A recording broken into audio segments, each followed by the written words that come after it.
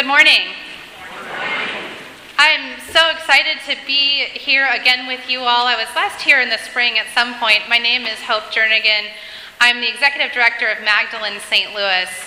As a reminder, Magdalene is a residential community for women who are survivors of addiction, sexual exploitation, whether it was sex trafficking or prostitution. They're also survivors of multiple abuses throughout their lifetime. And we offer a place for them to live and to live in community for 2 years. And I'm especially excited today to be with you all because we are celebrating a new partnership between Magdalene and Holy Communion. Holy Communion has had a house that you all have done hard work in discerning what to do with this house. And Mike approached me several months ago and said, we've got this house and we want to offer it in some way in partnership with Magdalene, maybe for graduates of your program. And he said, it's probably going to be ready at the end of September. And I said, that's exactly when our first graduate is graduating our program. And it's this beautiful thing that keeps happening at Magdalene where people and groups and things show up right when we need them. And so I'm just beyond excited. And when I told the women in the community about this partnership, I said, there's going to be this house where you can go after you graduate, where you're on your own, but you're still being held close by a community, and a community that's built on love. There were tears of joy shed by the women. And again, it's just a really exciting time to be in relationship with you all. And there's really just no better passage in Scripture to celebrate this partnership than one that has to deal with pointing out each other's sins. Thank you, Mike, for having me come this Sunday when we're talking about confronting each other, what it looks like when someone sins against you and how you're supposed to call them out on it. Conflict is a part of who we are. Conflict is a part of being human. It's part of being in relationship with one another. We hurt each other. We make each other angry. We mess up. We sin. And we often have to deal with the consequences of that, and often we don't deal particularly well with it.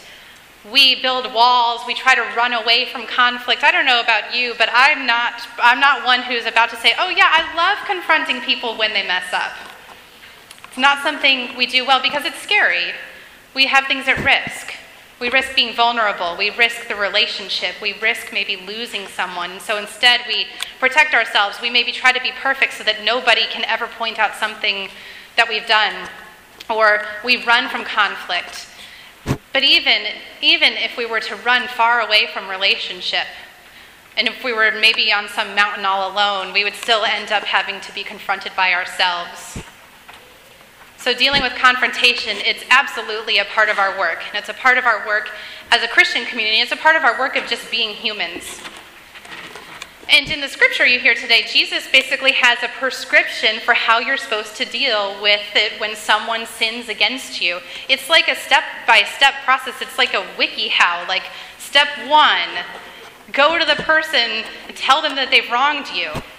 And if that doesn't work, step 2, take some friends with you and go to the person and tell them that they've wronged you. And if that doesn't work, step 3, get the whole church involved so the church can bear witness. And if that doesn't work, let it go and walk away. Now, how many of you follow this process when someone has wronged you? When someone has wronged you, do you first just go right to them and say, hey, you messed up. You hurt my feelings. You made me angry. I'm going to work it out with you. And then maybe you bring some friends along and somehow make it look like you're not ganging up on them. I don't know how that works. And then if that doesn't work, you call the church office, right? And you say, hey, Mike, I've got a problem with someone. Can we get the whole church involved? I don't think that the church office would really appreciate that phone call. No, that's not how we do it, is it? We instead do all kinds of things besides just directly confronting someone. Let me give you an example, a hypothetical. Let's say that you forget your sister's birthday. And let's say that your sister sends you an angry text message. This is hypothetical. And let's say that your first step is to get your mom on the phone and to say, Mom, can you believe that she's so angry that I forgot her birthday? And meanwhile, your sister's getting your mom on the phone, saying, Mom, can you believe that she forgot my birthday? And then it's this like big family drama. And instead of just a simple like, whoops, I'm sorry, my bad, I bet you're angry, and you have every right to be. That's, again, hypothetical. But that's what we do. We run from conflict.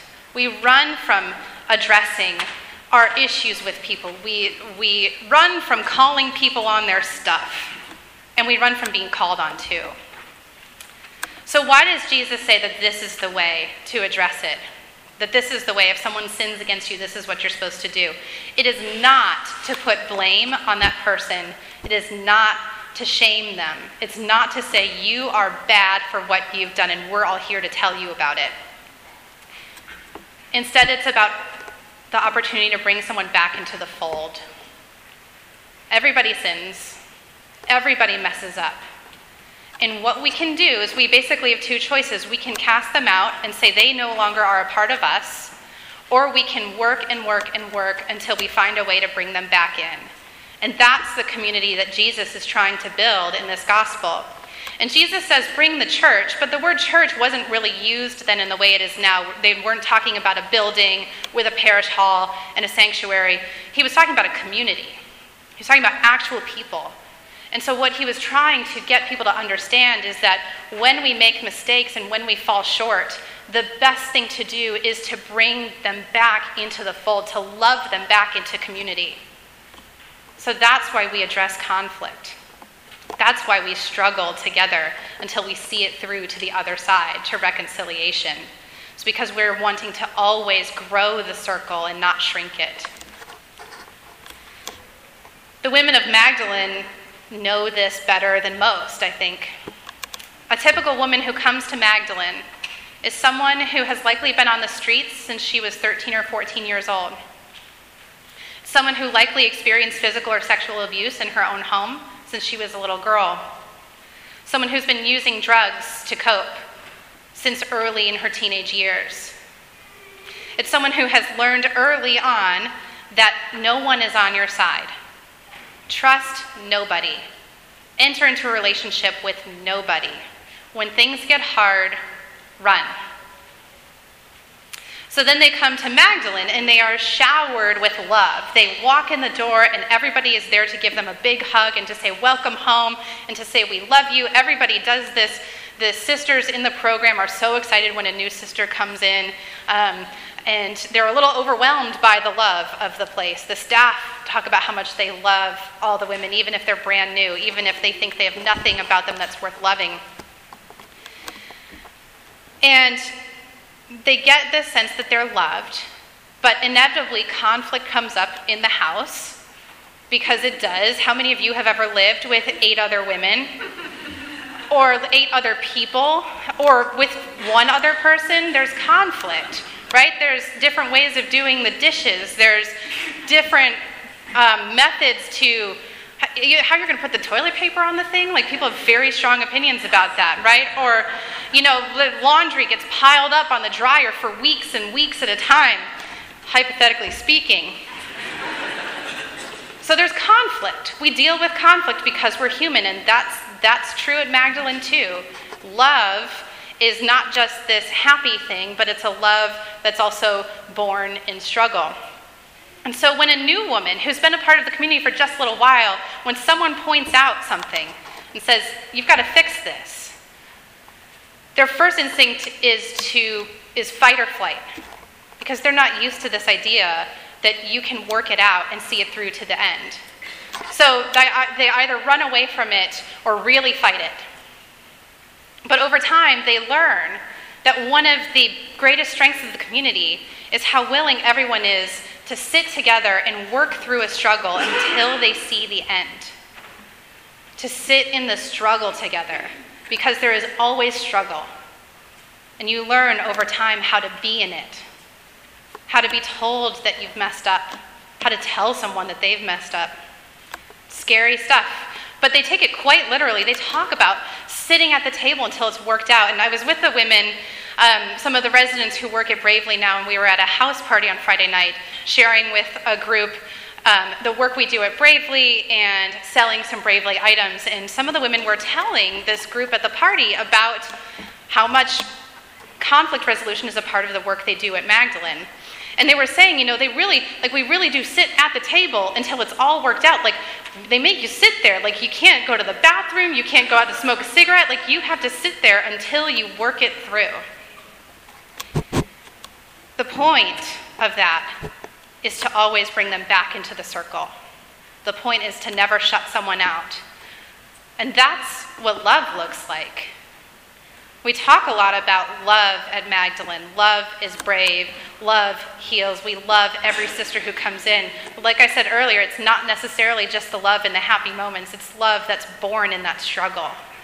It's love when you're saying to a woman, I believe that we can work through this together. I believe that we're going to make it to the other side of this and be able to move forward together.